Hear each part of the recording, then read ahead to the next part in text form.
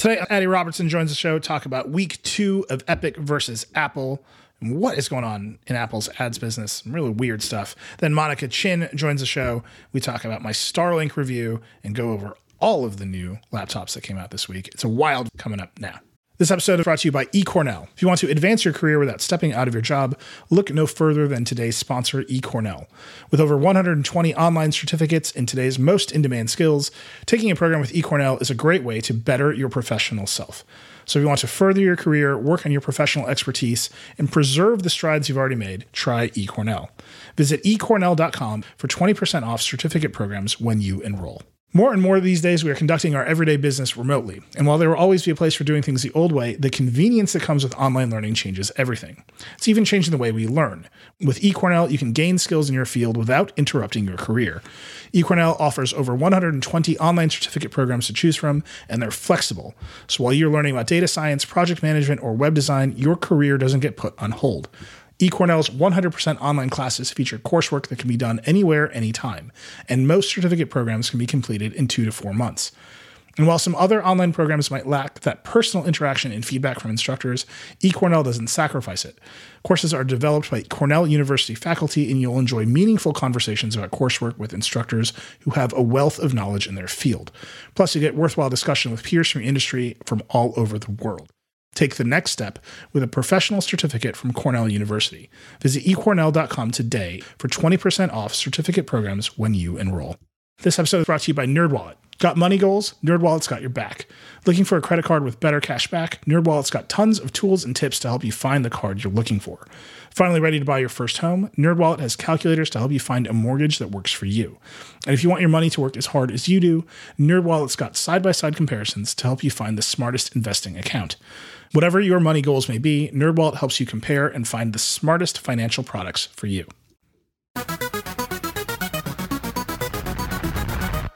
Hello, and welcome to the flagship podcast of infrastructure. That's right, it's Infrastructure Week. A lot of coverage of all of the different ways we're connected, all the services we need, which means, yes, it's true. On this episode of the show, we're going to talk about Starlink. It's going to happen. I'm your friend Nilay. Dieter Brown is here. I'm your bridge to the 21st century. There it is. Addie Robertson's here. Hi. I watch trials. Addie's been watching the Apple Epic trial.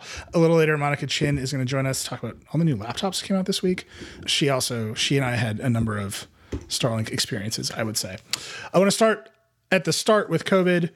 We're in just a weird place with COVID, still the biggest story in the world. The CDC today, actually right before we came on air, said if you were vaccinated, you have to wear a mask in many, many situations now. Which is cool. So get vaxxed if you can. We have a bunch of coverage on sort of this moment in the pandemic, including getting hospitals ready for the next pandemic. Like, we've learned a lot. How should hospitals be prepared? And how to count the impact of the pandemic. People got sick. People who died. Lots of people died. There's a math fight, as you would expect. There's a data integrity fight about that stuff happening. So we have coverage of that on the site. But as I said last week, if you're not vaccinated, please just go get the shot. That's like the fastest way to make this over. And it feels like we are going to enter a summer where it's more normal than not. What we are not going to enter is the end stage of Apple versus Epic. Not my best segue, but I'm sticking to it. I was wondering. It wasn't great. Okay. But Addie, it's week 2 of the trial. You know, the first week involved a lot of executives on the stand, a lot of internal emails. I would say everybody was a little loosey-goosey with document production. This week, it's a bunch of experts, like antitrust experts, and things have tightened up a little bit, but there's still a lot going on. Yeah. So we had one day of more executives. The most fun, weird thing of the week happened, which was that they fought over a banana. And then since then, we've had 3 days of expert witnesses who are just getting into incredibly exhaustive detail about how you define the market that everyone is fighting over. Yeah. So if you are coming to this cold, and I am so sorry if you're coming to the middle of also a little jealous. Yeah. So if you're coming to this cold, Apple makes the iPhone, as you may or may not know. On the iPhone, we're starting there. If you are coming to you don't know what Apple and the iPhone are, God bless you. You're out of your comfort zone, and I applaud you. But Apple makes the iPhone to do an in-app purchase for most things. So you open an app, you want to buy something. For anything digital, Apple takes a 30% cut. If you're a small developer, they take a smaller cut. But for big developers at scale, it's 30%. That rule is unbendable. Epic, which makes Fortnite, wishes to bend this rule. They put Fortnite on the phone and they issue a hotfix, their word, as part of something called Project Liberty, also their word, where they put their own payment system into Fortnite, bypassing Apple's payment system. Apple kicks them off the store. Epic files an antitrust lawsuit. Here we are. So contextually, that's where we are. And now what they are fighting over is if I'm getting this correctly, what the market that Apple has monopolized in and what market Fortnite is in? Yeah, roughly. Epic's argument is, first of all, that it's not just a game company. It makes the Unreal Engine. It makes the Epic Game Store, which is like a meta game thing. And it bought House Party, a social video app, a couple years ago. And it's saying also that the thing that's at issue here is transactions. That like the market Apple has monopolized is not like the digital games market, it is the transaction market. So that should apply to like the entire app ecosystem. Apple's like, you made a game, we have rules that apply to games. There are lots of other places you can go to get games. Fortnite is on literally every other platform. What are you doing? This is a thing about games. We clearly don't have a monopoly on games. And then there's like a lot of extremely hilarious marginal conversation about what is a game. Yes, it just keeps popping up. Well, and it keeps popping up in scenarios that are completely like at cross purposes. So like, are you going to define a game in terms of whether or not it is like interactive code that poses a threat to your computer or your phone? Is it a game in terms of whether it's categorized as a game on the store? Is it a game in terms of like it's a separate product?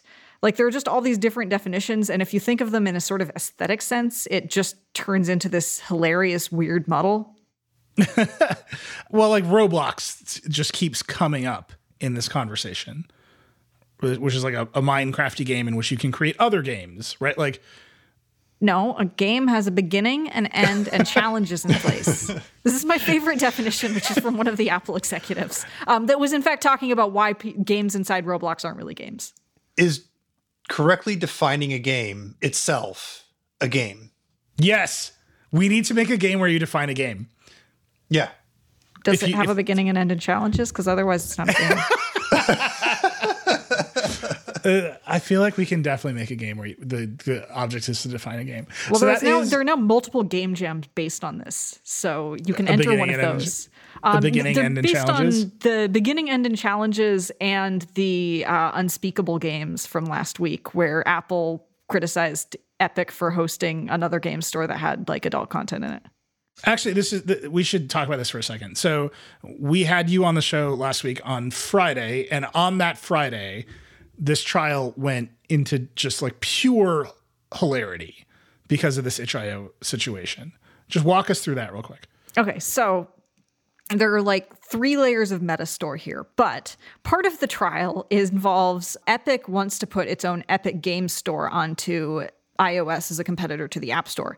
The Epic Game Store, as its name suggests, is mostly a store for games, but it's been slowly adding things that aren't strictly game related, like Spotify and the Brave browser are on it. And just before the trial started, it added, I don't actually remember what the real way is to pronounce it.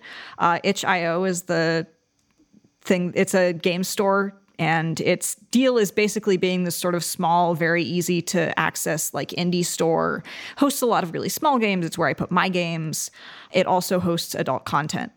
And so through like this sort of transitive property, Apple decided that this means that Epic Game Store is hosting porn, the titles of which it cannot speak in federal court, but they are both offensive and sexualized. And so then this got into there was this whole fight over, okay, well, Apple's saying that we need to keep the iPhone locked down and safe. So if Epic gets to put its game store on iOS, is that going to mean that there's just this pornographic free-for-all? The judge seemed to take it like seriously enough to ask some sort of follow-up questions. And then Apple also got back and basically tried to get Epic to throw itch.io in Apple's words from a different scenario under the bus. Oh my God. That they brought up the issue again. They're like, look, now that you know that there's this offensive content on itch.io, are you going to take it off the store? Like, are you going to keep hosting it? And Epic kind of punted, and they said that they support it, and nothing has happened. Itch.io posted very funny tweets about it. People have started game jams based on it. And it was also sort of the background for the weird banana thing that happened the next week. Can we please just start to finish explain the banana thing? I mean, maybe not at the very start. Before we do that, can I just remind everyone that Safari is on the iPhone and that you are mere clicks away from the wildest porn in human history in Safari. Like, this is such a weird argument for Apple to make. You know what is actually a weirder argument is a thing that came up later in, I wrote about, I think yesterday or today or sometime in this lifetime, about how Apple is also trying to make the argument that it is super open, and so it allows you to buy games on Steam and then you can like remote play those games. If you have like a gaming PC, you can stream those to your iPhone.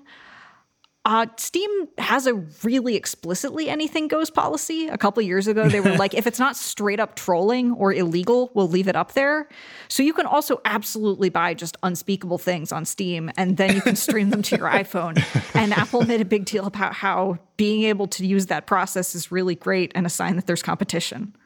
Yeah, and I mean, I don't know, like, we talk about content moderation too much, but like, it's weird that on Apple's own app store, if you download the Tumblr app, Tumblr was censoring Tumblr. If you download the Reddit app actively censors the content of the Reddit website per Apple's demands. That's a weird place for the store to be in, right? Like, we shouldn't totally be comfortable with that. And yes, you can just go look at Reddit on the web and that's fine. But like, it's weird that the Reddit app from Reddit has to meet Apple's content standards to be in the App Store, and there's no other way to get that app. Well, and what's also weird about that is if you install another browser from the App Store, you can use the browser to go to Reddit and see the content that the Reddit app can't do. So it's not like only stuff on the App Store needs to be censored. Yeah. This also came up with Parler. Like, Parler, the thing whose deal is we do not censor anything at all. Like, they changed their content for iOS. And then there was Discord. Yeah, it's really strange. Yeah, it's just like a weird. It's not really related to this lawsuit, but like Apple's making it. They're like proud of it that they reach into apps in this way. That's kind of why it's like that's part of the lawsuit is that Apple offers this really specific kind of experience, and Epic wants to stop them from offering this kind of experience. And it's like an experience that lots of people demonstrably want to buy into, whether or not they like that particular part of it. Yeah. Okay. This brings us to the naked banana. Yes. So there is a character in Fortnite, or a skin, known as Peely. Peely is a humanoid banana. He's terrifying. I went and looked up like videos of Peely, and he's like eaten and like drunk as a smoothie, and it's really scary. I don't know. I don't really play Fortnite, but Peely's kind of disturbing. I feel like, Addie, you and I have known each other for so long. We're talking about a lawsuit with like fucking banana. Anyhow. So anyway, so the week started with Apple decided it wanted to prove Fortnite was a game, and so it just literally brought up Fortnite, and you just had like an hour-long Fortnite tutorial, and that included the lobby, and that included, I pulled this up so I could read it. We have in front of a new set of images, and what is the screen showing? And then this was being asked to Epic's marketing VP, Matthew Weisinger. This is your matchmaking lobby, the attorney. And we have a large yellow banana here, don't we? In a tuxedo? Yes, that is Peely. And it's Peely, did you say? Yeah.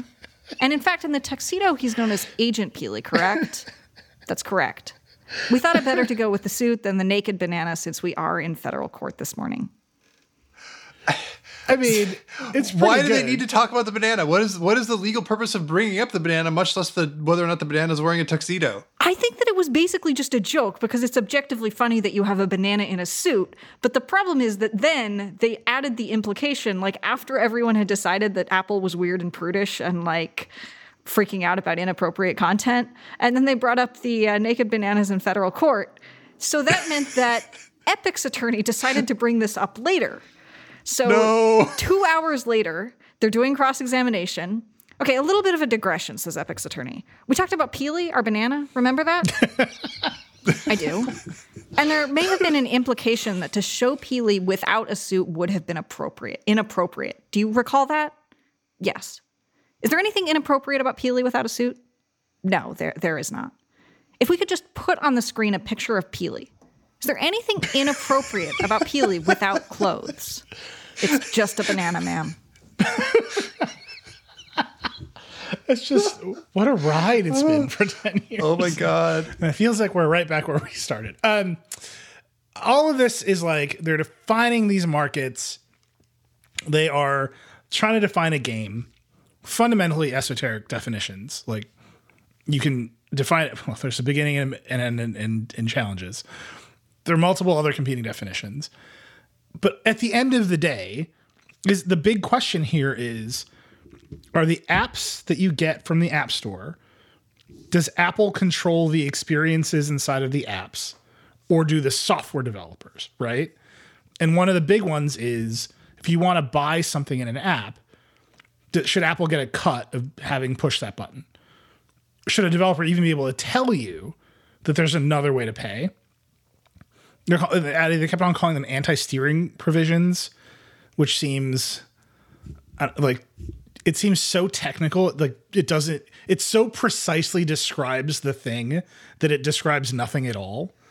I actually wanted you to explain this because there's a whole big part of the trial that hinges on the legality of anti-steering. They've been drawing comparisons to an American Express case that found that you could actually have these provisions, which are basically where if you can get a better deal elsewhere, like if you could, I don't know, pay less with, this was not the case, but pay less with like a Visa card or something, that American Express could say like, okay, merchants, you can't tell people that you have this other cheaper deal. Yeah. So the case you're talking about, Addie, is Ohio versus American Express. I am utterly fascinated by the inside baseball here because Amex's law firm in that case, Cravath, is Epic's law firm in this case. And so in the Amex case, Ohio, the Department of Justice, sues Amex and says, in your contracts, you charge a higher transaction fee for people using their Amex card. In your contracts with merchants, you prevent them from saying things like, we would prefer that you use Visa, which charges a lower fee. Everyone thinks Amex is going to lose this case. Big antitrust lawsuit goes up to the Supreme Court. You can't tell a merchant, like, do the cheaper, like, right? Supreme Court comes back, stunner of a decision. This is fine. It's a two-sided market. And the market for merchant contracts and the market for consumer payments are different. Amex can tell the merchants, if you want to sign a contract with us, you have to abide by our rules. Stunner of a decision. There's an article about Cravath winning this case in a magazine called Law Dragon, and the article is titled Redemption Road. And the subheadline is, Cravath traversed a do-or-die path to a U.S. Supreme Court victory for Amex that will change competition for years to come. Amex is like, this was a bet the company case, and these guys won it for us. Now that same law firm is on the other side with Epic, saying Apple's prohibition on saying you can have another payment processor is illegal. It's crazy. I'm just like trying to imagine like the board meeting where they're like, we're going to take the Epic case, and like the one like junior associate in the background being like, guys, we just won the other case.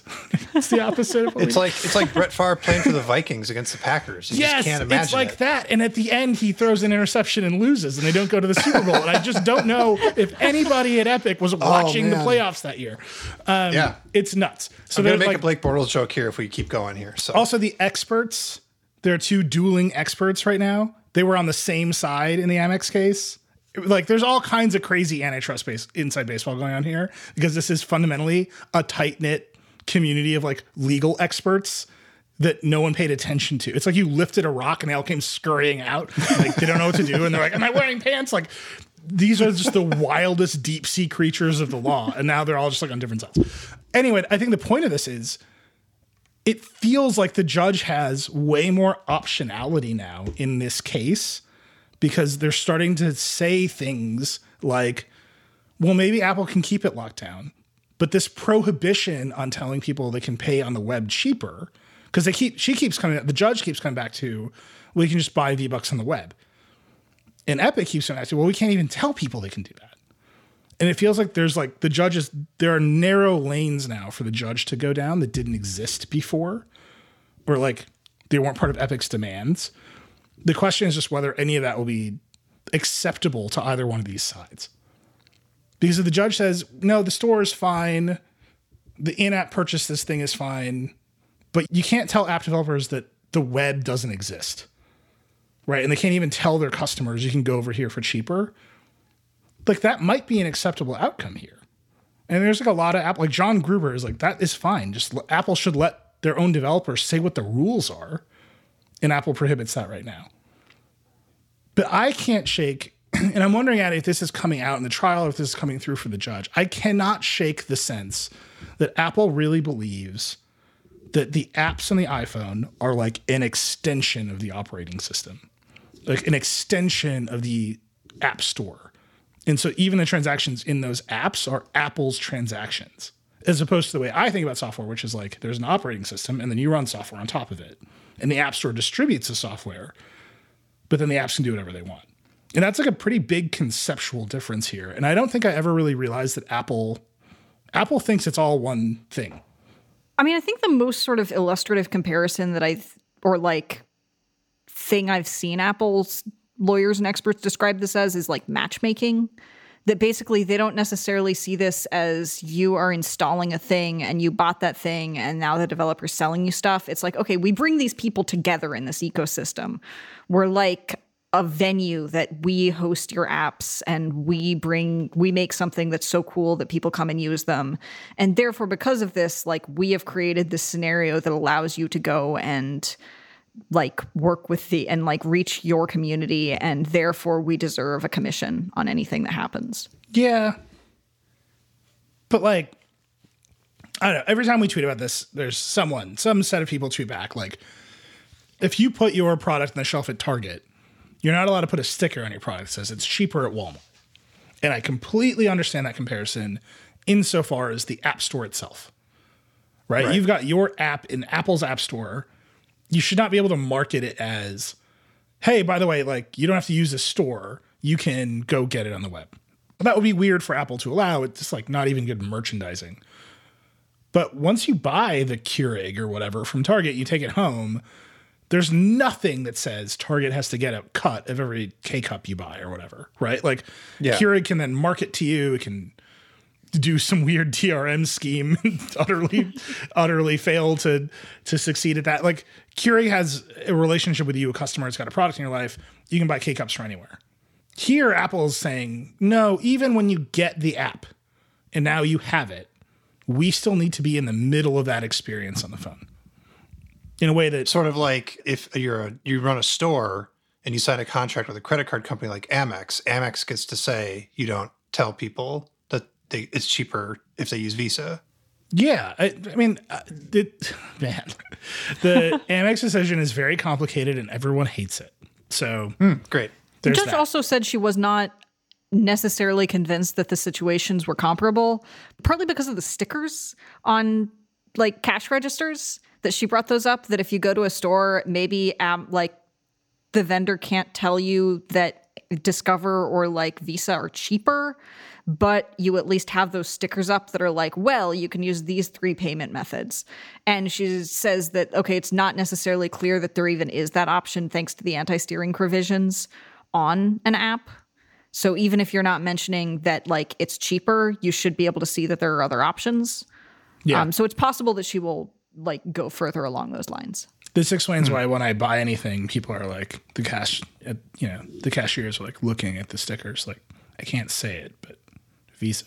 I mean, obviously everyone at stores just wants you to use cash, and they will actually like let you pay less if you use cash because credit card companies are all terrible compared to cash for them.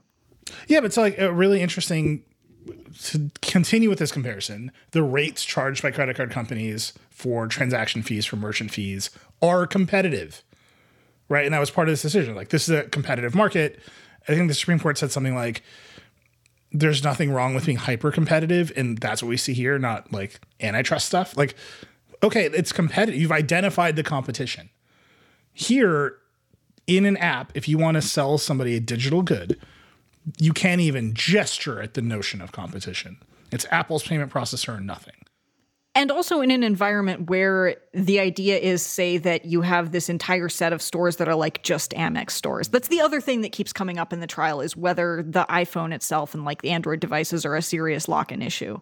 That like if the cost of switching between these ecosystems is this high, then Apple has a lot of leeway to like raise prices or do anti-competitive things in theory, because people aren't going to go over to Android because there's this like big cost at the beginning.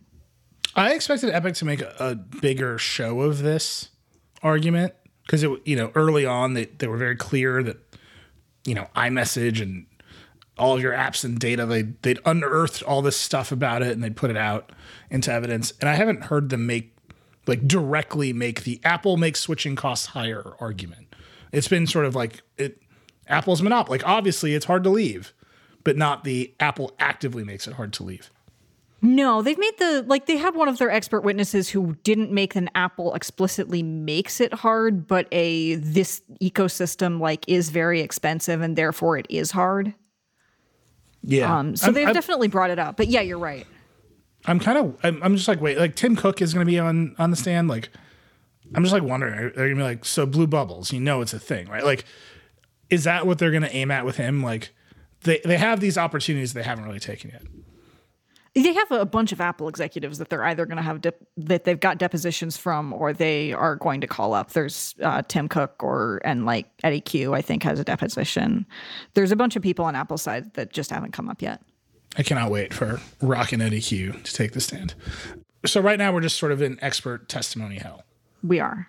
We've had one expert, and then we had a bunch of other experts who were rebutting that expert, and now we're back to the experts rebutting those experts, and the original expert is going to come up tomorrow.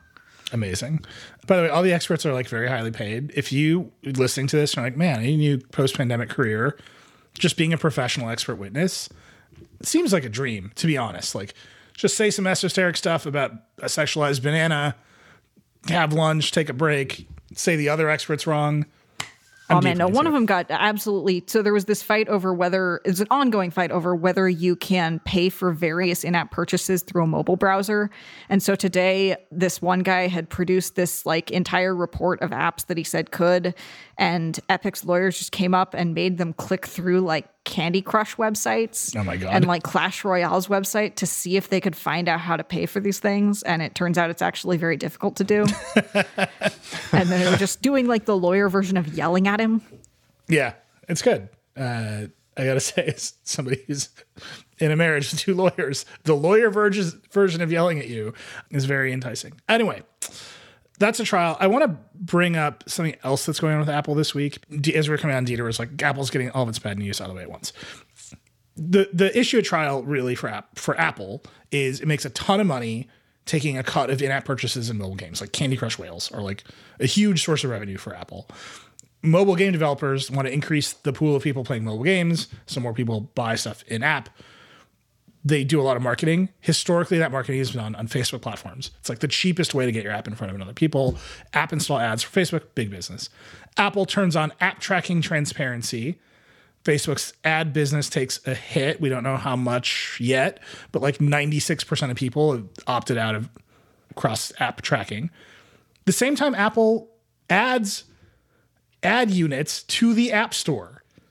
Yeah, right. They specifically added an app unit to the search page, which is kind of amazing. So at the same time that a bunch of other companies are unable to use data that might help them figure out what apps you use and therefore what apps you might be interested in using and therefore advertise on Facebook, you can now buy those ads against searches inside the App Store.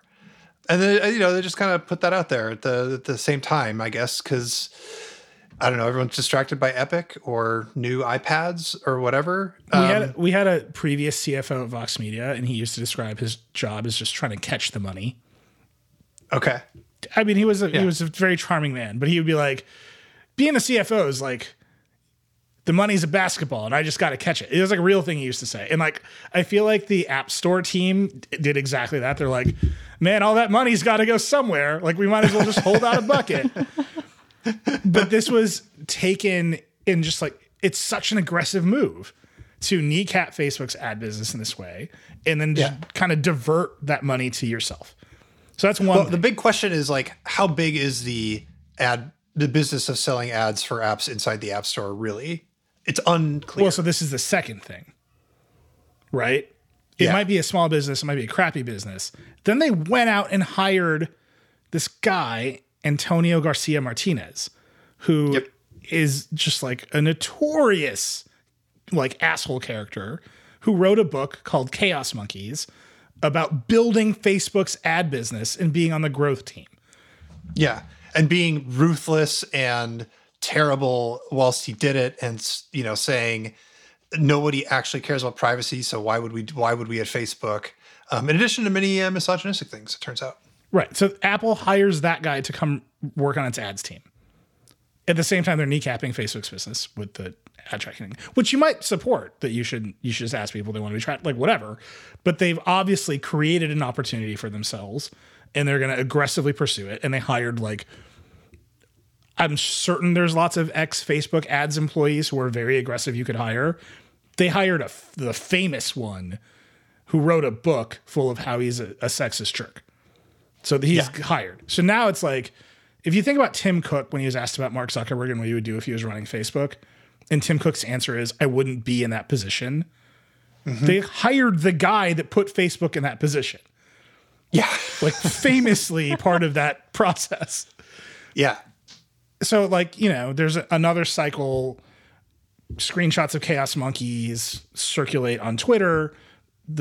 It's bad, right? He's like, all women in the Bay Area are stupid. They're all weak. It's like all just like stuff like this. And he thinks he's this like great writer. And like, I would just make, a lot of people have made the Hunter S. Thompson comparison.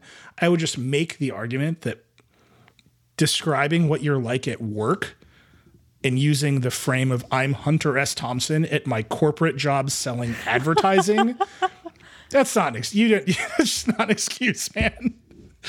Like, I get it. I understand why people want to make the comparison, but this isn't a guy in ad sales. Anyway, there's Apple employees, thousands of them sign a petition. Zoe and Casey and Liz broke that news last night. They got the petition. Hours later, Apple just clips this dude.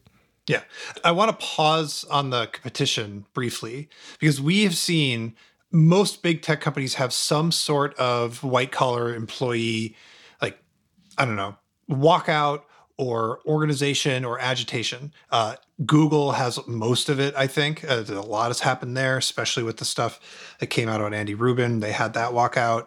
Amazon has had, talking about worker conditions. There's been a bunch of employee agitation at all the big tech companies, but Apple's employees, for whatever reason, have not publicly had a, hey, company that employs me, you're terrible, you need to stop doing this thing in such a big way. And so this petition coming out of Apple is, I don't want to say overdue, but it is surprising that it has taken this long for us to hear from Apple's employees saying we are holding our own company to account, because that moment has happened for every other big tech company. Yeah. And I think, again, maybe you think Antonio is the best person to grow your ads business. There are probably some arguments that he is. There are probably some arguments that he's not. But like just from a turn the knobs and make the money flow perspective, there's probably someone else who's like 85% as good, who doesn't come with this baggage, right? And the big question for me is, and I think for everybody, is Apple had to have known he wrote this book. The book got a lot of reviews, and almost all of the reviews were like, whew, this book is pretty misogynistic. Like, I'd also just it's not like hidden information. I had not actually, I'd heard the one bad quote before all this, but I went through and read the Apple's employees letter. The thing that's actually creepy to me is not necessarily even the big headline, all women in the Bay Area are weak, and after the apocalypse, I would sell them for a shotgun shell thing. Yeah. It's just that there are a bunch of excerpts that are pretty much overtly saying, yeah, the thing I look at when I see female employees is whether they're hot and whether they dress well, just over and over and over again.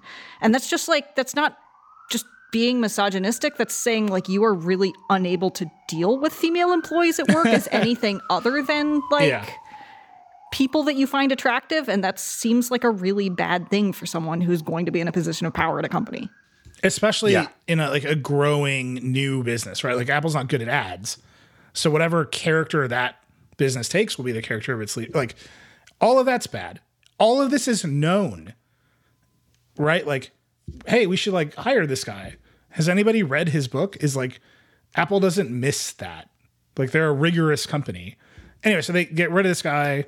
I am firmly of the belief that they just fired him. Like, can you imagine Tim Cook like getting the alert and like, I just guarantee he was like, what does this, make it go away? Right? Like, he doesn't need to deal with this. They can just hire somebody else. The reaction that's like, you know, another woke business doesn't know how to, like, I saw one today that was like, this is a sign from Apple that they don't value creatives. And it's like, what? I shared that. I won't say, I don't want to like lead to a harassment campaign, but like, I saw like a bunch of these tweets. I'm like, you think Apple's going to have a problem attracting creatives? Because they let one guy go the day after he started. Like, Trent Reznor used to work at Apple. I think they're going to be fine. Like, there's just a part of this where with this trial, with the services revenue, with this like extremely opportunistic ads thing that they're doing, the bloom is coming off the rose of Apple as the idealistic company, right? Yeah. Like, they're obviously a business that is chasing growth, and it's such a big business already that they have to do aggressive things to move the needle. And like, that's the dangers. To me, that's the real danger zone for the company, not are creatives still going to like, yes, of course they are. It's Apple, right? That is their DNA is like serving and enhancing creatives. But what you see next to it is this hunger to control the entire experience of the phone, not because they necessarily want to make it great, but because that's how they can grow their revenue. And like, there's like an ickiness there that I can't quite get around. The frame of Apple as a company that might do dangerous things or bad things because they're chasing growth, like, just out of context, like, you could take company is chasing growth and therefore is doing bad things and apply it to like any number of tech scandals over the past 5 years. But no one's ever put that frame on Apple. And so it's really interesting. We sort of have when we started to worry about the subscription revenue thing, but to specifically talk about chasing growth. Well, it's happened in regards to China, but we haven't really had a domestic issue. Yeah. Yeah, it's true. Yeah. And there was more China supplier news this week that people were being forced to work in inhumane conditions. Like, and Apple has managed to stay away from that stuff, or at least distance itself from that stuff.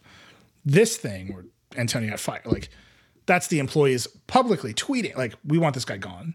Like, that's not our values. So we'll see how that goes. I want to end with you, Addy, by making comparison to another tech giant dispute, because this is really interesting to me. So Roku and Google are fighting, and like, the dynamics of the fight look exactly to me like the dynamics of the Apple Epic fight. So Roku said, hey, Google, we want YouTube TV to work in a certain way. Google pushed back and said, no, we want to use these codecs. We want this data from you. We want this preferred search placement. Roku said, screw it. We're kicking YouTube TV off the store, the Roku store. YouTube then, in a platform fight, just added YouTube TV to the regular YouTube app in a hot fix, which is exactly what Epic did with Fortnite. And now Roku's like, what are we going to do? We can't have YouTube on our platform. Like, you can get rid of YouTube TV. Not a lot of people use it. You cannot block YouTube from the Roku platform. So Roku's response, they gave it to Chris Welch, these are the actions of an unchecked monopolist. Which is weird because Roku controls the platform there, but YouTube is the monopoly on YouTube. Do you see any parallels there? As that being like, is this trial like starting to have like those effects where people are just like influenced by it? I mean, if you're actually talking about literal legal parallels, it seems like it would be pretty hard to map this dispute on to Apple versus like Epic versus Apple, just because the positions seem kind of weirdly totally reversed. But it does feel like ever since the Epic suit, in part because Epic had its whole like Project Liberty, we're going to like organize the coalition for app fairness, we're going to make this a huge deal.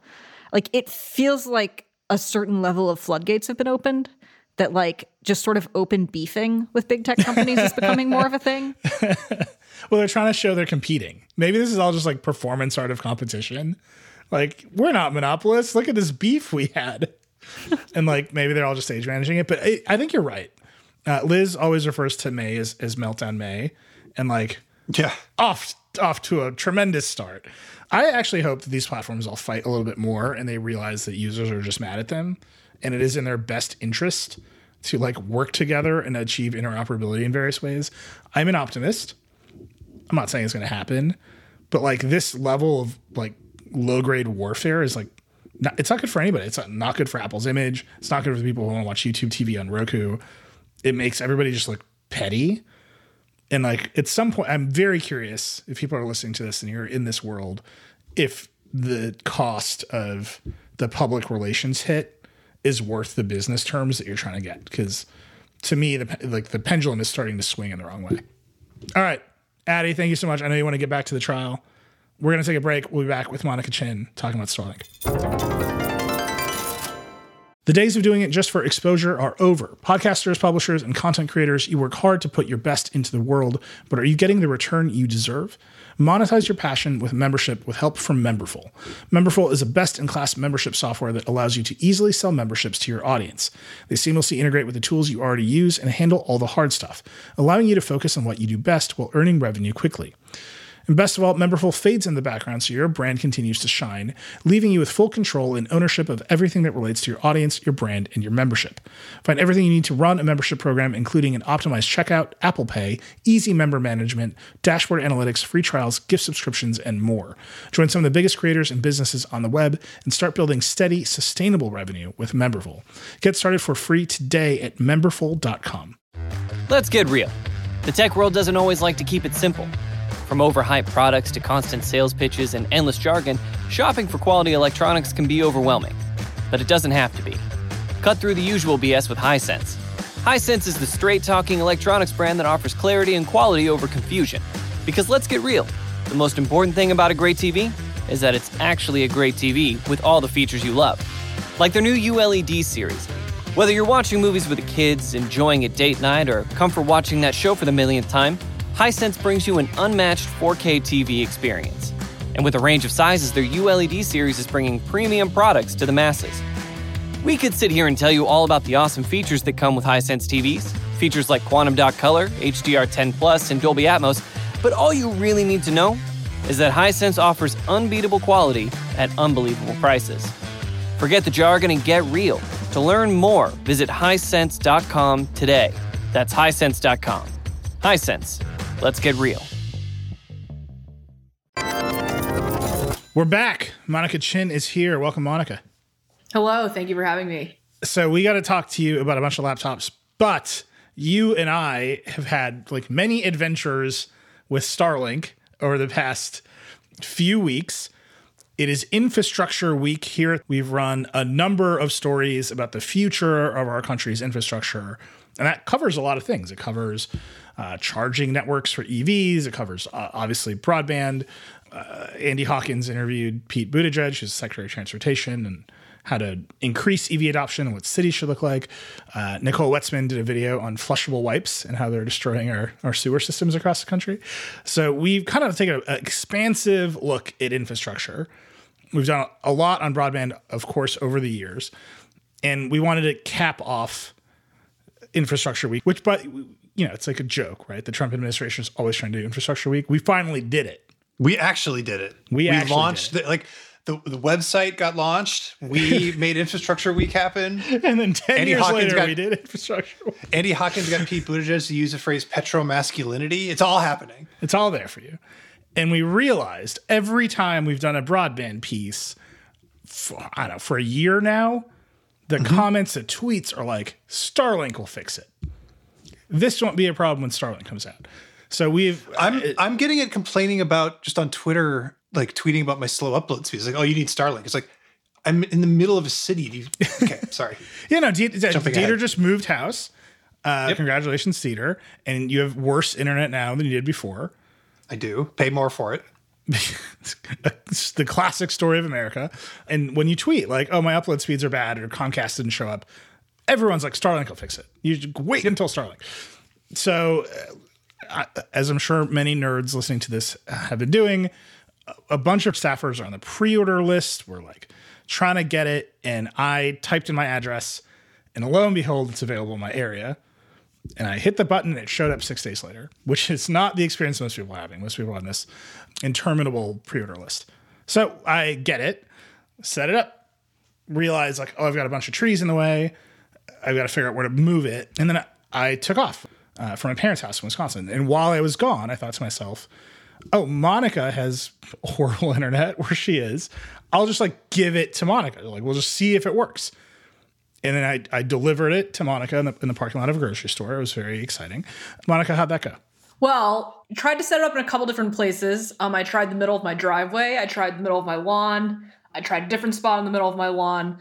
Sometimes it just told me that it couldn't connect to the network. And then sometimes it looked like it was trying to connect to the network and then failed to connect, but kept trying. But in no case did it actually work and give me internet, which was very sad, unfortunately. It did, like, the internet would show up, but then when I said, please load a web page, it did not load a web page. So what's interesting about this, and I bring it up and I want to talk to Monica about the actual like plugging it in, where does the dish go process. But the Starlink network, there's, thousands of satellites in space. They are controversial, right? They're like interfering with astronomers. Starlink has a plan to paint them black. This is true. This is a true thing. But what does it do? What does that achieve? Well, there's like optical refraction that it like helps with, but also it absorbs heat. Like, this is a real thing. It absorbs heat. So the satellites get hotter, which interferes with infrared astronomy. So now this last batch this is a real thing. They painted the side that faces away from Earth white. Okay. So there's like two-tone satellites. The scatolites are in the sky. Anyhow, so Starlink is a constellation of thousands of small satellites whipping across the Earth. There's a like hardcore technical advancement in the satellite dish. It's called a phased array antenna, which means it's basically lots of little antennas, and the dish can aim them in different ways. One of them is electronic, like you can just aim them inside the dish, and the other one is like mechanical. The dish has two motors and it can rotate and move. This is like a big deal because it means it can track a focused beam of energy from one of the satellites. It runs way faster than if you've ever had HughesNet or any other satellite system. The grid is like a honeycomb shape of hexagons across the United States. So I look on the map, and there's all these cool user maps of Starlink coverage areas all over the web. I'm in a grid that has service. Monica, it appears that you're in a grid that has service. And the Starlink, you don't have to like sign into it. So it's just like, it'll try. Yeah. I mean, it's weird. Literally 10 minutes from me, it is available. But when I put in my address or like anything with my zip code, it says not available. So the dish comes to our house. We try to move it into one of these other grid areas. It doesn't work. I get it back from Monica. I've been using it for the past week and change. Man, there's nothing like a product that you don't have to just glue your hopes and dreams on. And then you get it, and it's the Nokia N900. Right? Like, that's a deep cut. That is... if you're a new listener, the entire site was thrown into disarray for like 2 weeks when we reviewed the Nokia N900 because we said it was bad. But was it like the N920 or something? Maybe it was the N920. It was the N920. It was the N920. Whew, like a week of controversy because we said that this phone that failed is bad. That's where I'm at with Starlink. So here are the good things about Starlink, and then I'll tell you some bad things. Good things are when it works, it is fast. They're only aiming to hit 100 megs down and like 20 up. When it's working really well, you can get like 225 and 24 up. So that's good. That's like reasonably good internet service. Sometimes the latency is low. Sometimes it's like, at best I've seen it be like 25 milliseconds, which is not as good as my wired internet, but it's good, right? Like competitive with my 4G connections. It is not reliant on any cable company. It's just I think that is the plus of this system, right? If there are satellites above you and you can connect to them, you can buy this thing from Elon Musk and you can tell Comcast or Spectrum to get out of here. I think people really like that. Here are the bad things. You need perfect line of sight to the sky. And the sky is defined as a 100-degree cone off the front of the dish with a minimum elevation of 25 degrees because the satellites are pretty low in the sky, at least where I am. That's like low and wide. So where I am, there are trees all around me. And so the satellites are effectively behind the trees. Mm-hmm. So you got to get it up. And like people go to wild lengths. Like I think that the Starlink subreddit is like currently one of my favorite places on the internet because it's just people like hacking with a toy that is in beta and pretty hackable. And they're all just like figuring it out together. It's like this collective project to make this thing work. So you got to get it really high. If you do find, and right now I have it located about 60 feet in front of my house, pointed back up and over the house because my house is on a hill. So it's like a way to make it look sort of up and over. My chimney and the top of some trees are enough to obstruct Starlink for 2 hours a day. Sure. 2 hours a day. 2 hours a day. It's just obstructed and the speeds collapse. So like even the merest whisper of a tree, a pole will like take Starlink out of the game. The only comparison I can make is like millimeter wave, right? We like lived through an entire hype cycle about millimeter wave 5G. And if you're not standing on the right street corner of a city, it like doesn't work. But if you are on the right street corner, it's good. And so is the idea here that like everyone just needs to put this on a pole on the roof? Yeah. But it ships, and Monica, when I delivered the box to Monica, I saw your face. Like it ships with like, it's just like a little itty bitty metal tripod. They're like, Starlink is knee high. And everyone thinks it's like this portable knee high dish because it's small. But it actually needs to be as high up as you can get it so it can clear whatever is around you for that 100-degree cone 25 degrees above the horizon. Now, if they launch more satellites, the minimum goes up to 40 degrees above the horizon, which is not that much more, but potentially mitigates some of this problem. So that's like just your first problem. You take it out of the box. It needs to find a pretty significant and weirdly located hole in the sky by kind of in a northerly direction. Then you do it, and I got it to work and it was doing fine. And I like try to make a Zoom call on it, and it just doesn't work. Like it's fine, and then it just drops out, and the latency spikes. It's in beta. I will offer them that it is a beta product. We didn't give it a review score. Like fine. Their only promises are like sometimes it'll work, and they have met that promise. Like they say, Starlink is very open. Like it's going to go down. It's going to be weird.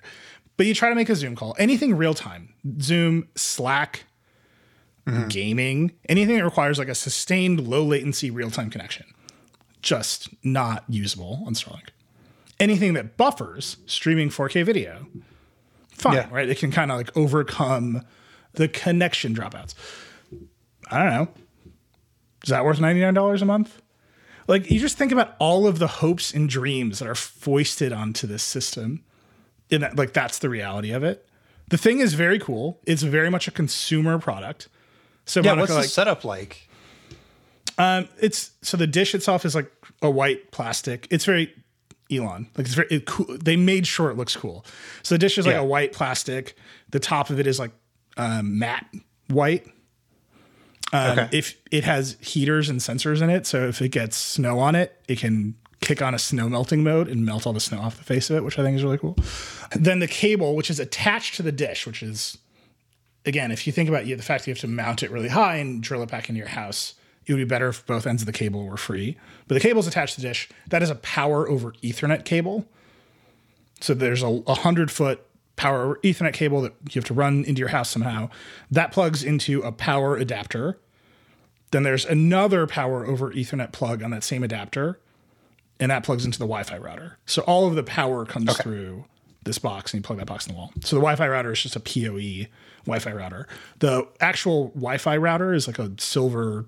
It looks cool. It's like a silver wedge shape. No specs. Like we don't know. It's like 5 and 2. It's like basically a dual band Wi-Fi 5 router, whatever. Yeah. Reasonably good range. Covered my entire house. No options. No options. No settings. No nothing. You can't change the Wi-Fi name and password? That's all you can do. When you log in, you can. It prompts you to do those things. If you want to do those things again, hard reset the router, my friend. Yeah, of course.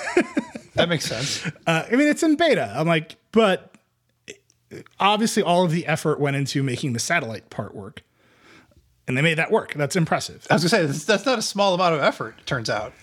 Yeah, I mean, is it good for astronomy that there's this many satellites in the sky and everyone's always mad all the time?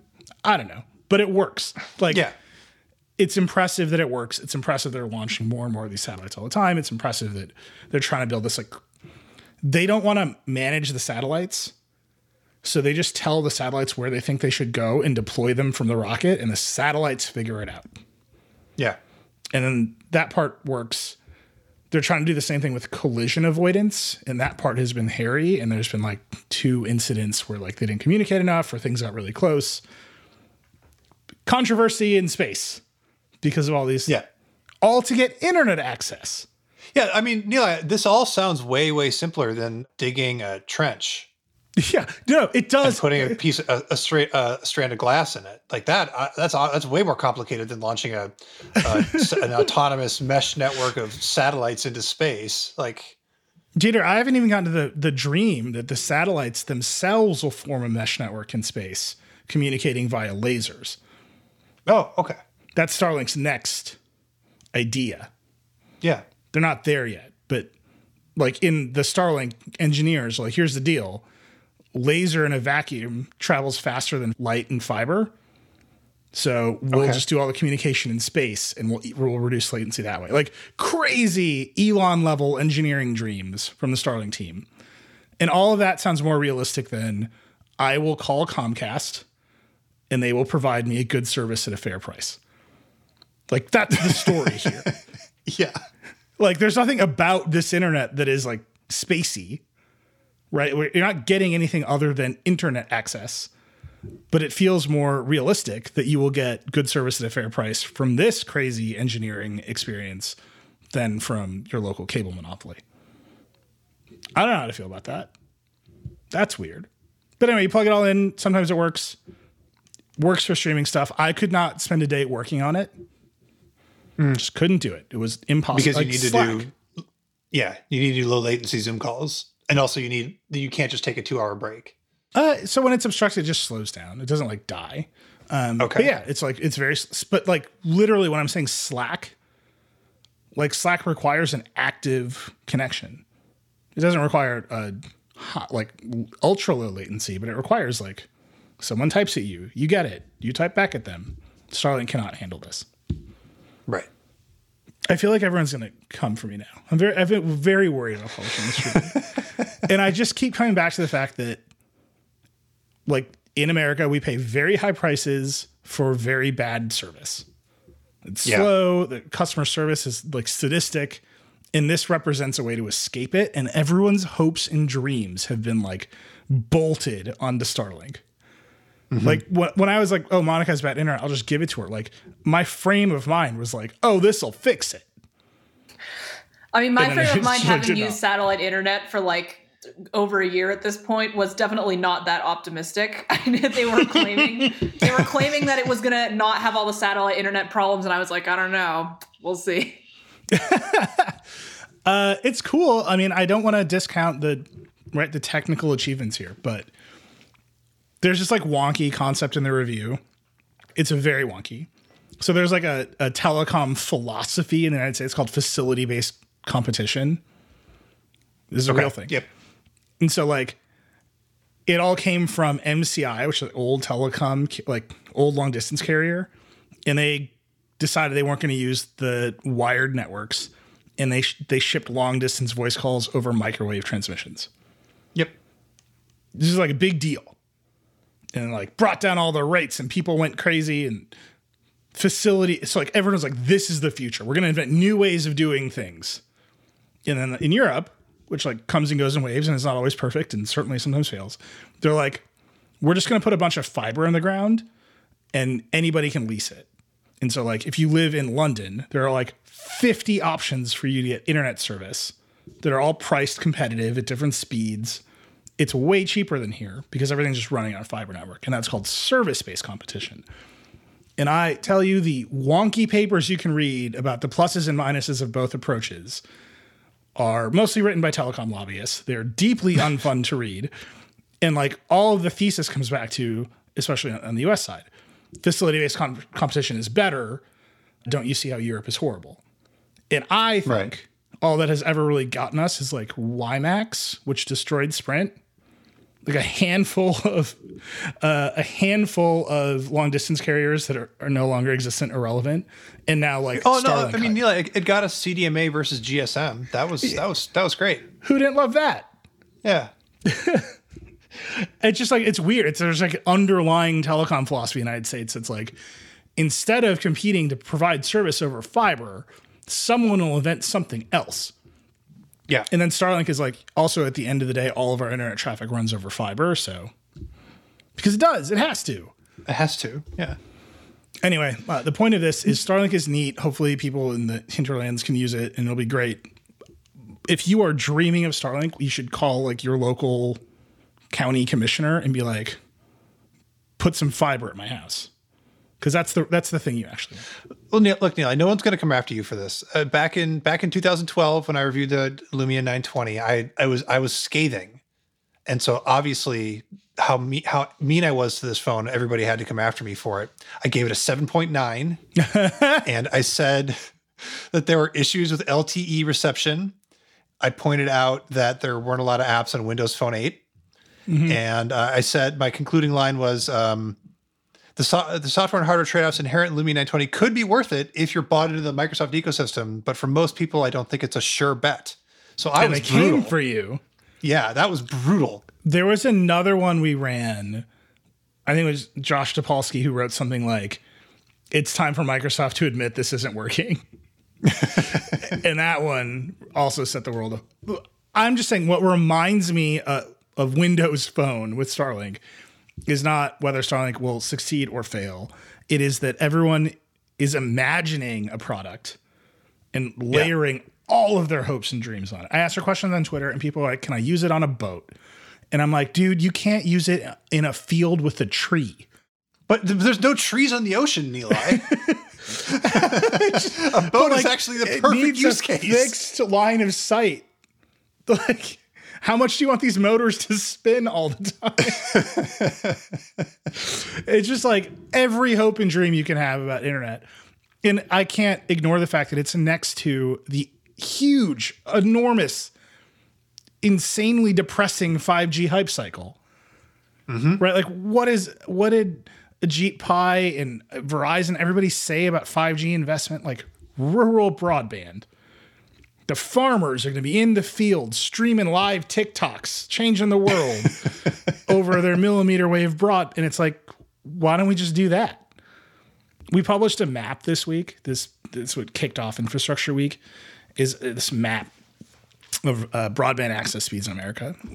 And like the map is like a little controversial for a couple of reasons.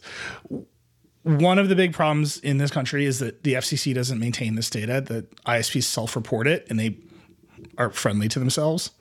So they will just tell the FCC, like, everybody in Idaho has access to gigabit internet speeds because they serve one house with it.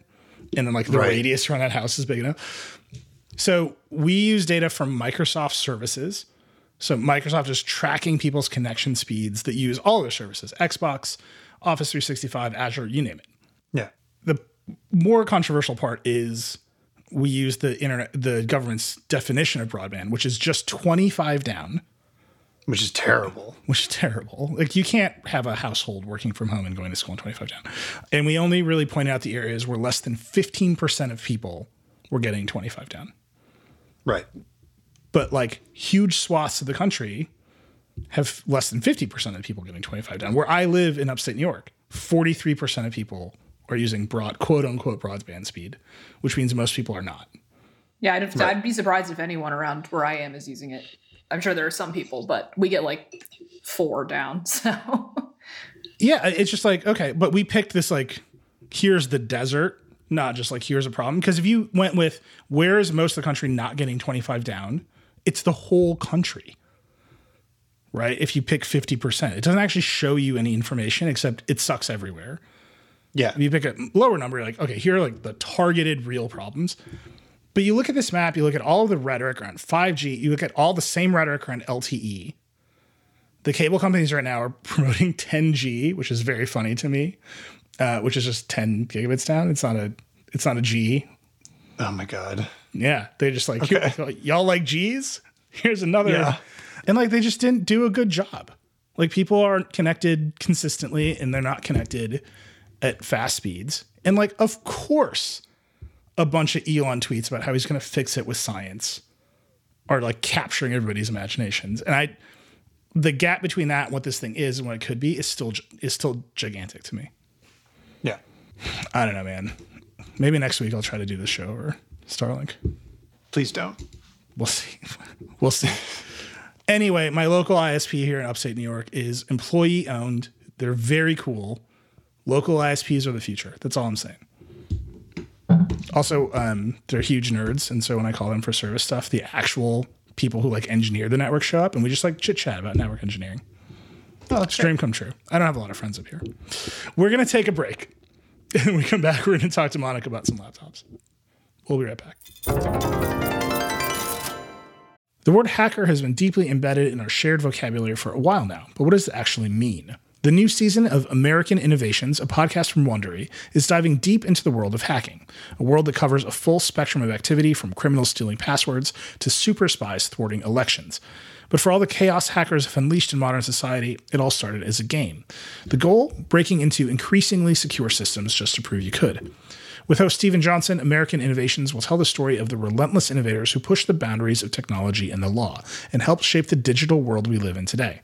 They'll dive into the biggest moments and figures in hacking history, from a precocious teenager who turned into the most wanted cybercriminal in the US to the mysterious blue box that blew the whole space wide open.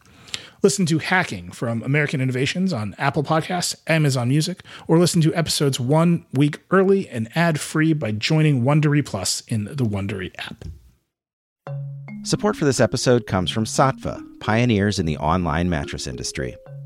If you're suffering from back pain, tired of your old mattress, or just simply need better sleep while you work on your next startup, look no further than the Saatva Classic.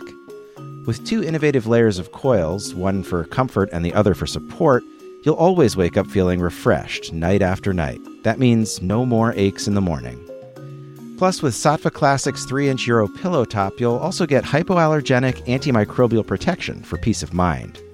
Speaking of peace of mind, unlike the competition, Saatva always keeps you in a state of zen by offering their mattresses at half the price of retail stores, so you can sleep more while spending less. Visit SAATVA.com today. Okay, we're back. Monica, laptop fever has hit America. In a manner of speaking. There was a giant drop of, 6, 8 laptops that got announced because Intel has finally announced another chip. They announce a new chip all the time. What is special about the new Tiger Lake H series mobile chips? So Intel announced 10 chips. They're 5 consumer and 5 commercial. So they're not like a new generation. They're part of Intel's Tiger Lake generation, codenamed Tiger Lake. It's the 11th gen chips. So we had like a few of these already. And the ones that we tried, we really only one of them was in like a lot of laptops that we tried. And it was not like great. It was okay, but like the competition is just, there's a lot of competition from both sides. So AMD, obviously Ryzen 5000, we saw huge performance gains and efficiency gains there. And then of course from Apple, we have the M1, which just did really, really well in the MacBook Pro and the MacBook Air. And they're putting it in everything now. You can get it in an iPad. You can get it in a toaster. It's great. Intel's really playing catch up, and we've been really waiting on these chips because these are the ones that we expect to be competitive with Ryzen 5000 because there are 3 8-core chips and 2 6-core chips. So these are really like workstation chips. These are gaming laptop chips. We didn't really have chips from Intel that were competitive on that front before. So this is really, if Intel is going to put out gaming laptops and put out workstations that are as good as the ones coming from AMD, these chips are going to be in them. So that's what's significant. Do you believe them? So I mean, it's hard. There are two sort of elephants in the room here. In terms of like raw power, like the frame rates we're going to get, we do generally expect them to be competitive with Ryzen 5000, certainly more so than the chips that we've seen from this series so far. The big elephant in the room is battery life, because AMD has been really good at that. We saw it in the Zephyrus G15. That was like monstrous battery life. It lasted about as long as any gaming laptop I've ever tested for battery life. AMD has just made like incredible efficiency gains over the past few generations. And as we know, Apple's M1 delivers very good battery life as well. I was listening very closely, and I did not hear battery life mentioned in Intel's presentation. I did not hear anything about it. And that is a worrying sign to me, because I think I assume if they had made big gains in battery life, they probably would have said something. Yeah, of course. So that's a question mark. And that's really, I think, what we're going to be watching for is, did this increased power to these Tiger Lake chips come at the expense of a lot of efficiency? And if we have gaming laptops that are really good, but they only last like an hour and a half, that's not necessarily a gaming laptop that's going to be as good as what we're seeing coming out of AMD. The other question is Alder Lake, which is like sort of the next generation that's supposed to be coming from Intel. So Intel claims it has this 12th generation codenamed Alder Lake coming later this year. That was announced at CES. And we really don't know how good this is going to be, but there's definitely a question of whether like buying these chips means you're buying yourself into obsolescence if we have Alder Lake coming out so soon. I asked Intel's general manager and Intel GM about that when I spoke to them last week. And they basically, I mean, they said buy now. They said do not wait for Alder Lake. So that's the only information we have on that. Amazing. We've been down on Intel for like so much for so many years. It's actually hard. Like they've got the new CEO. He unveiled his new plan. They're going to build chips for other companies. They're going to let other companies build their chips. They've got a whole very good strategy, it seems like, for like catching up and getting out of this sort of perpetual state of feeling like they're just a little bit behind. It seems like they're still just a little bit behind. And so, this isn't the like, oh, they're back. And I'm starting to feel like we're not going to get that moment out of them. Like Apple had this huge like kaboom moment with the M1. I think AMD actually, with the recent generation of Ryzen chips, has like really been like, oh wow, you guys are back. What, like I wasn't paying attention, but here you are. These are great. And I just don't know if and when we're going to get that kind of moment out of Intel. Yeah, I mean, it's a really big question. Like, it's not all that many years that we've been able to say Intel's the underdog, but Intel's the underdog right now. I mean, they really, these chips need to be good. I don't think it's impossible, but I think really efficiency is one of the reasons that AMD's last two generations have been so impressive is that they are like just so efficient in so many of these systems. Yeah. Which is really where we've seen Intel losing. Now, Intel has been very competitive on single core workloads but a big thing that we're going to be watching for here is whether the multi-core workloads are really able to be what we're seeing coming out of AMD, because it was just getting destroyed on those last year. So did any of the, half dozen laptops that got announced with this stuff appeal to you? Like I'm looking at a bunch and like, actually these seem like pretty good. Like maybe they actually did achieve some kind of efficiency because things seem thinner and lighter. I don't know. What do you think? Anything here appeal to you? Yeah, I mean, one of the things that I'm excited about is that we've seen a couple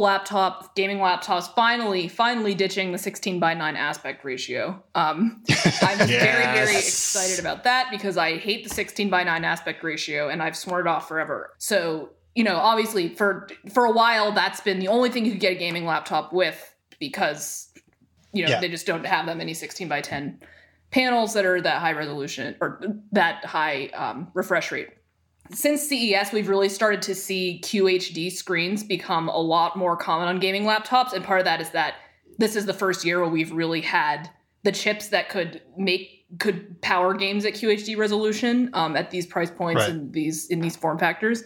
So we're starting to see with this release, we have a couple 16:10 QHD screens.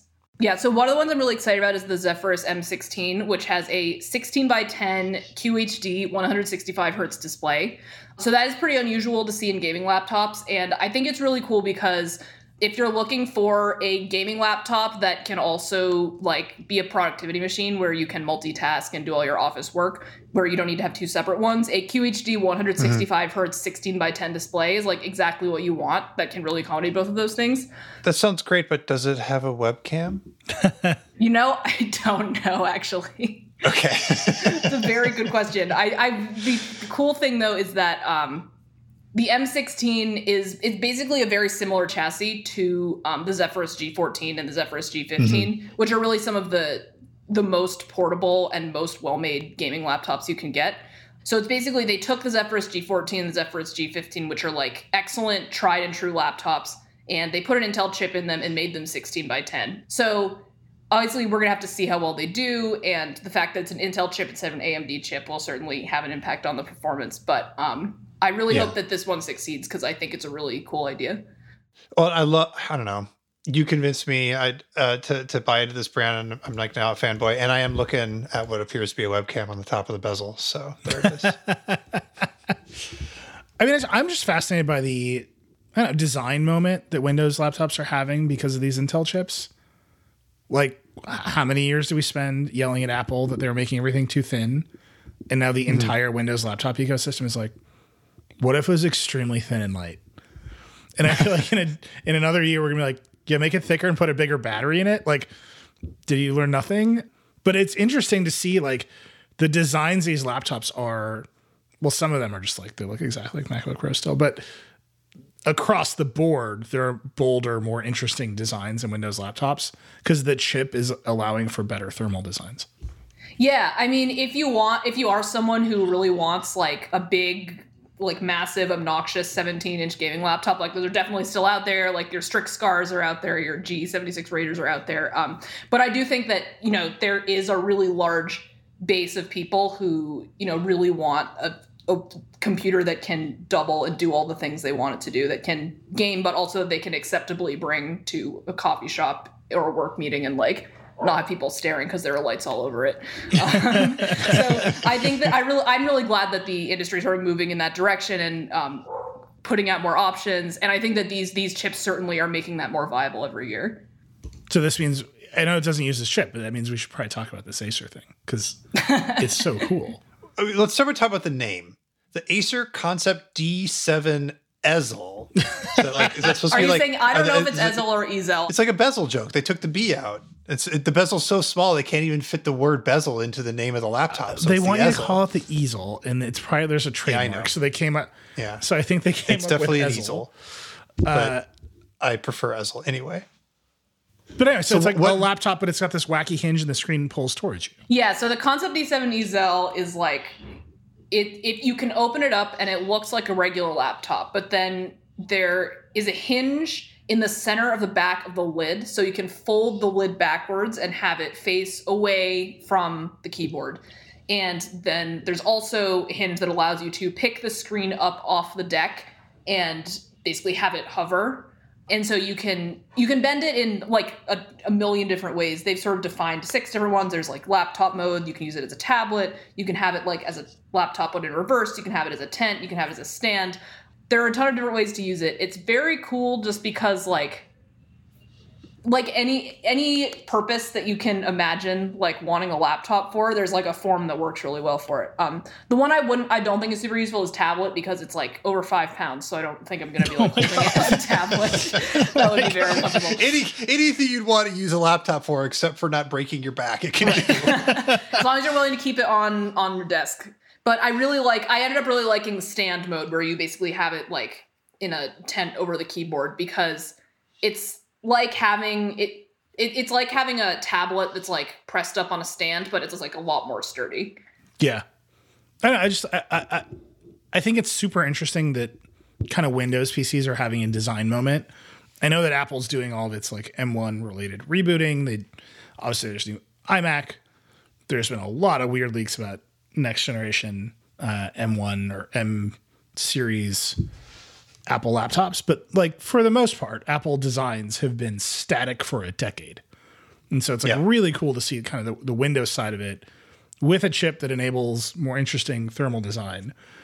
Just like go for it. Like I don't think it's been this exciting for a while. Yeah, and I definitely hope that the Concept D that I reviewed does not have the most recent chips, but I would love for them to refresh this with the new chips that are coming out, because that is sort of the target audience for them. All right. Monica, by the way, I want to commend you on your story about Linux at the University of Minnesota, mostly for striking directly at Dieter's heart.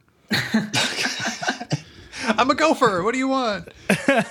But a great story. If you haven't read it, go read it. Monica dug into why the University of Minnesota is currently banned from contributing to the Linux kernel. It's just a wild story involving maybe too much social engineering as it happens. We were talking about Elon because of SpaceLink. I just want to point out Tesla stopped taking Bitcoin for vehicle purchases, citing environmental harm, and then Bitcoin is collapsed. I've never seen Liz Lopato more excited to cover a story than anything, so I'm anticipating that something will happen. Her second most exciting thing was when he was on SNL and called Dogecoin a hustle. Dogecoin collapsed. I think there might be a problem where cryptocurrencies are too vulnerable to famous people saying things about them. That's true. Liz is currently she's one of the pool reporters in the Apple trial, so she's very distracted because she's literally in the courtroom as one of the pool reporters. But she and I have had a lot of esoteric conversations about what makes a cryptocurrency a currency that Apple doesn't charge a tax for, but V-Bucks not. So she's chasing that down too. Anyway, Elon stuff, it just keeps happening to us. Also, as part of Infrastructure Week, McKenna Kelly did a live event with Senator Ed Markey talking about broadband policy. That's up and around the site. You can subscribe, or you can follow McKenna's various regulatory coverage. That is very interesting. Also, of course, heating up, as you all know. That's it. Rock and roll. Get vaccinated.